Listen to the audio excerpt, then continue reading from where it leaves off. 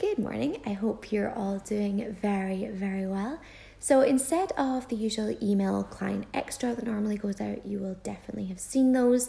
I'm going to try something a little bit new today. So think of this as almost like mini podcast style. Set me up either while you're walking, you're driving, you're warming up at the gym, and I'm just going to talk through as if this were a little bit of a mini podcast. I've got a couple of bullet points here, and I'm just going to essentially go.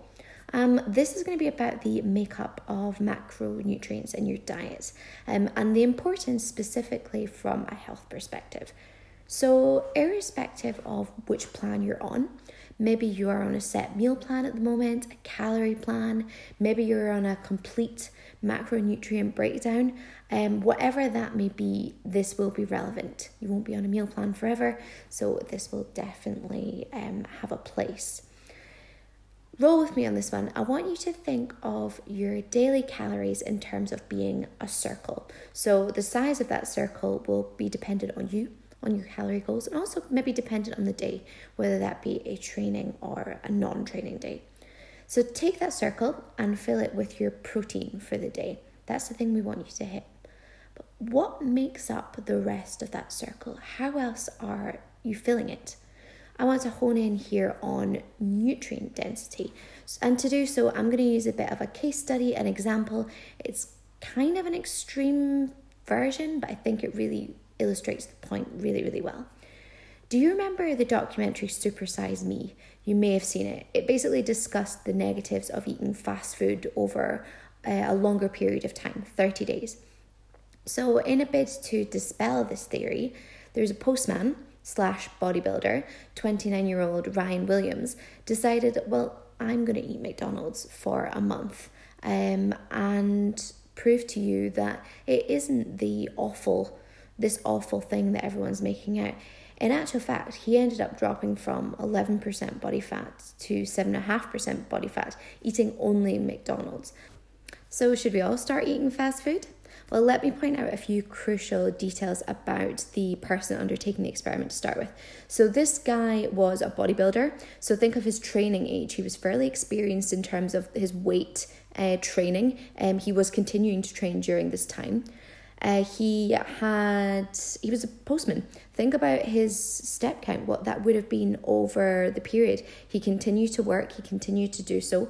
And the other thing about being a bodybuilder is he had the knowledge. He had the knowledge that would equip him during this time in order to maintain in that calorie deficit.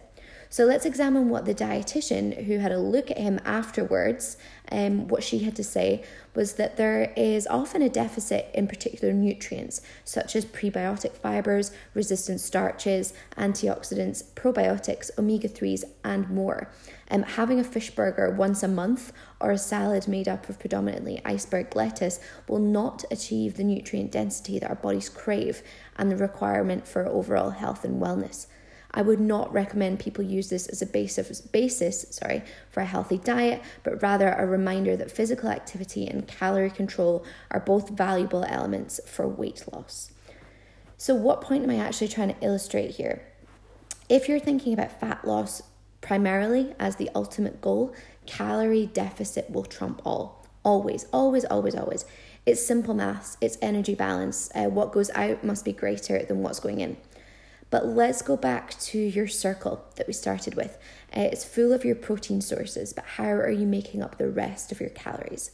Let's think about your body. Let's think about how you're feeling, your mood, crucially, your energy levels. People's energy levels are probably the most important thing in terms of how they can adhere to a diet. If your energy is high, you're feeling good, you're more likely to adhere, you're more likely to stick to it. So your energy, your gut health, your general health, this is all determined by the rest of the foods that you're eating.